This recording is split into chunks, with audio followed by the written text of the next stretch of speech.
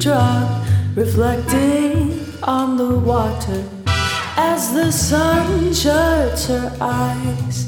Don't know what you'll uncover.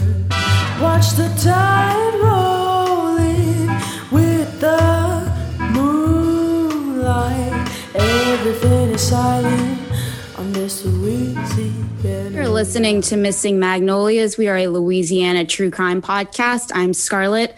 I've got a full house with me today. We've got Dr. Michelle Janice, and we've also got returning Jen Norris, retired U.S. Air Force chronicler and crusader of military justice for all. If you haven't already, be sure to listen to our other episode with Jen and circle back with us. Welcome, Jen. Thank you for having me. I appreciate coming back. I don't know if you know, but Michelle and I are like your new groupies. Thank you. I really appreciate your genuine concern about this entire issue and having these discussions with me. What you're doing is just so amazing, and we really encourage people to listen to our last episode as well as visit Jen's site, Military Justice for All, and check out all the social media. We'll definitely drop links. Today, we wanted to focus our attention specifically on Private Paige Fontenot Brills. She was from Kaplan, Louisiana, so she's one of our own.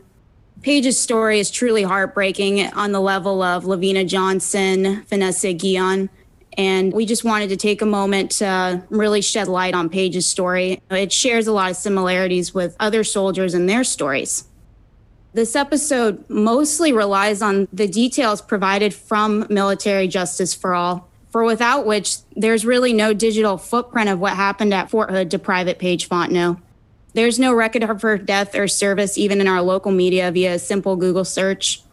Paige's story now only exists with those who knew her best, so we're here today to bring it back to the forefront. We are respecting the Fontenot's privacy currently, but we welcome anyone to come forward with comments or additional information. This really is just the tip of the iceberg in Paige's story. There's a lot more information, and we hope to have a follow-up episode in the future. On Christmas Eve, December 24th, 2016, Army Private Paige Fontenot joined what's colloquially known as the Fort Hood Fallen. Paige had just turned 21. She had enlisted in the Army in February of 2015. Now she was finally old enough to legally drink. Her birthday fell just after Halloween. Many of her peers graduated to go on to trade school or universities. The Kaplan Herald would publish the headline, "Fontenot graduates from basic training." Her mother, Terry Fontenot, would keep the newspaper clipping so she could repost on Facebook with the caption, "Proud Army mom, exclamation, exclamation. My baby girl made the newspaper." After training, Paige would return to Fort Hood, where she was permanently assigned to work there as a wheeled vehicle mechanic. With sadness, Paige would disclose to her parents, John and Terry, that on her way back to basic training at Fort Jackson, that she was raped by her recruiter, but did not report the incident.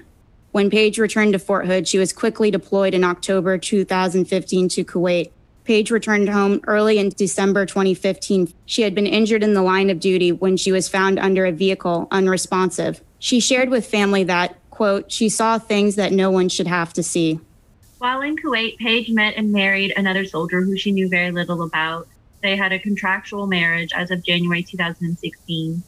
CID noted that they shared an apartment together on the base at Fort Hood.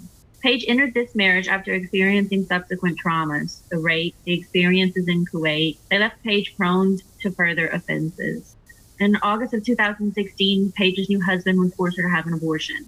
This culminated in a mental breakdown for Paige. She was hospitalized for 28 days and was eventually transferred to the Warrior Transition Unit. Free from her husband, Paige was given a period of a few months to become healthy, and she started to feel more like herself. She planned with her family to discharge from the Army in February of 2017, where she would live back home with her parents and her young sister, Nikki. She had plans to go back to school and become a dental hygienist.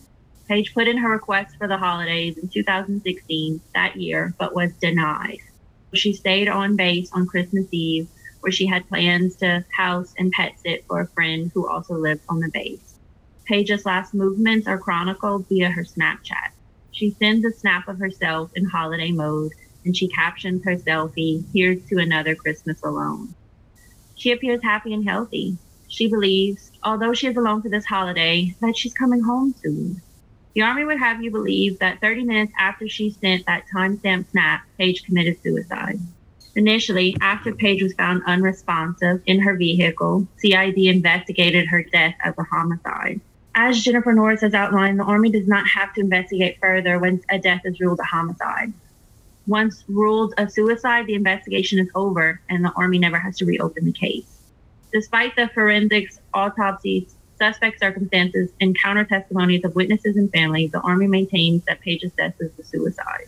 Jen, in 2017, on her own dime, went to Washington to lobby on behalf of Paige as well as other soldiers for reform.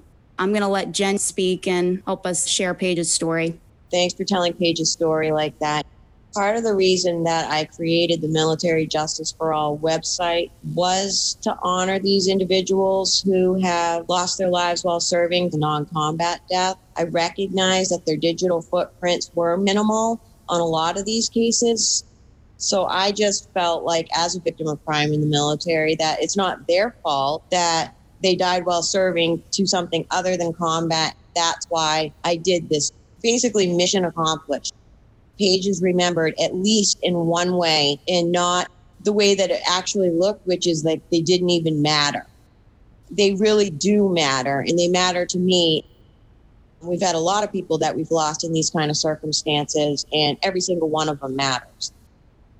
To help you understand how Paige ended up being someone that I advocated for in Washington, D.C., I told you in the last interview that it was a missing persons case that got me interested in Fort Hood to begin with in 2016. So this missing persons case, Dakota Stump, is what made my spidey senses kick in and go, wait a minute, what's going on at this base? By the end of the year, ending with Paige's death, we had logged close to 40 non-combat deaths, notating, wow, this is a lot of people dying at one base. What's going on here? What ended up happening is I became a repository for Gold Star families to come to me with concerns about the way the cases were being investigated, which included Paige's mom. Paige's situation, I just thought it was a suicide until her family turned to us, and we started hearing the same things that we were hearing with other cases that year. Paige's family was one that wanted her story to go to D.C. With the Fort Hood report being revealed, we recognized that we weren't crazy, that all these Gold Star families turning to me with concerns about the way their loved ones' cases were investigated were legit. I just want to read you this specifically from the Fort Hood report to let the listener understand that even if they didn't make a mistake and it is a suicide, that's just as important as if it was a homicide. Here's what Fort Hood should have been doing all along that wasn't even done in Paige's case and many other cases, as we've learned. Here's what they were supposed to do that we learned in the Fort Hood report. The case file, and this is for both on and off posts, but I'm pointing out specifically off posts because we have heard so many comments about how can you hold that off post thing against Fort Hood? That wasn't their fault. Well, yes, it is. That's their people. They're responsible for investigations of their people, whether it be for homicide purposes or suicide purposes. And we've learned that they're supposed to investigate suicides on post and off post to help prevent other suicides, which is not happening. So the case file review also revealed that off-post suicides and deaths were not fully investigated by CID to determine whether there were contributory causes such as lifestyle issues, locations, or other influences that would inform the command about certain activities, people, and places off-post that may be higher risk for their soldiers. Such information would enable the formulation of remedial actions for the health and safety of soldiers living off post. I think that's key to everybody understanding that if the Fontenot family feels like Paige's case wasn't investigated properly, there's your answer right there. Why? We might only have Paige's family side of the story here as a digital footprint, but I believe her based on what these other Gold Star families have told me as well. And now the Fort Hood report has backed up. When Paige's family came to me and they said initially this was being investigated as a homicide, and then all of a sudden it switched to a suicide, that just played into all the other issues that had come up with not just Fort Hood, but with other investigations that had occurred overseas that were connected to Fort Hood. It sounds like Paige's case is one of many, a drop in the bucket. And it appears to be that the military is not doing its job to protect its people. Right. And civilians seem to be pretty okay with just ignoring the problem. We've known that there are mental health problems that have been going on in the armed forces for years. The average person knows that perhaps the VA doesn't function in the way that is best for veterans. I think we largely, if we're not personally affected, it's easy for us to ignore that. We say Happy Veterans Day and we fly our flag, but we ignore the people who are fighting for us, and that is a shame. It is, and I think part of it is because there is no one place to go to understand the big picture, which is why I filled that niche with Military Justice for All. I wanted to pull together all the issues so people could see in one place how it's all connected and part of the problems that we've got to tackle. The stuff that happened with Fort Hood and other places happened by accident because families had nowhere else to turn. That's not necessarily the public's fault in not understanding that they make mistakes. I didn't think of that. If the family didn't turn to me, I wouldn't think, oh, wow, the Army made a mistake with that. There was some cases where we were concerned where overseas they labeled one thing and they thought it might be another thing, like you had stated with the Lavina Johnson case. There was stuff like that that made me realize, okay, there's something to this. Let's look into this further. I didn't realize there was as many as there were. Let's just talk about Fort Hood and some of the things that have happened with those folks long before we ever found out about Paige, so you can see what we're dealing with here. One of the cases that really stood out to me when I started looking at non-combat death overseas of women was Tina Priest. She was from Fort Hood. And she died from what they called a non-combat related incident in Iraq. Although her death was ruled a suicide, the family has suspected rape and murder from day one. She died March 1st, 2006. Her story has been, I don't want to say covered extensively, but covered a lot more than other people's stories. And I'm glad for that because it was cases like Tina's and Lavina's that helped me be more open to the fact that they could be making mistakes in other areas. Another important case that people have been talking about is the Kamisha Block case. She was from Fort Hood. She died August 16, 2007, what is now being referred to as a murder-suicide in Iraq. But what we learned from digging into that case is her family was told that their daughter, Kamisha, died by friendly fire, only to find out at her funeral that she had been shot execution style in her temple. That's when they realized, okay, wait a minute, this wasn't a friendly fire incident. She was shot multiple times, including execution style, and had her family not investigated further and probed further as to what happened, they never even would have learned that their daughter died by a murder-suicide by someone in her chain of command. And what that case taught us was that this family proved that a case that was a murder was mislabeled as friendly fire, and it connected back to Fort Hood.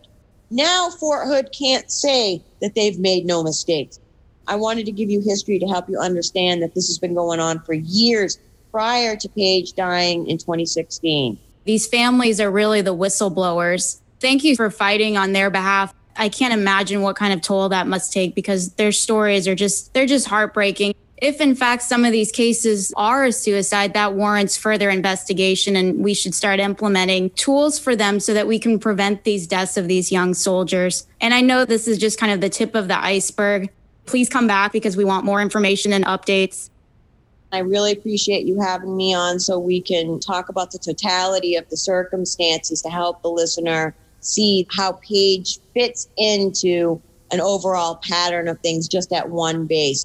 We've got good data to work with to help people understand what's going on with Fort Hood because of what happened this past year with Vanessa Guillen. Her family said Vanessa Guillen's going to change the military, and they're right about that. Absolutely. We're excited for things to come. Thank you so much.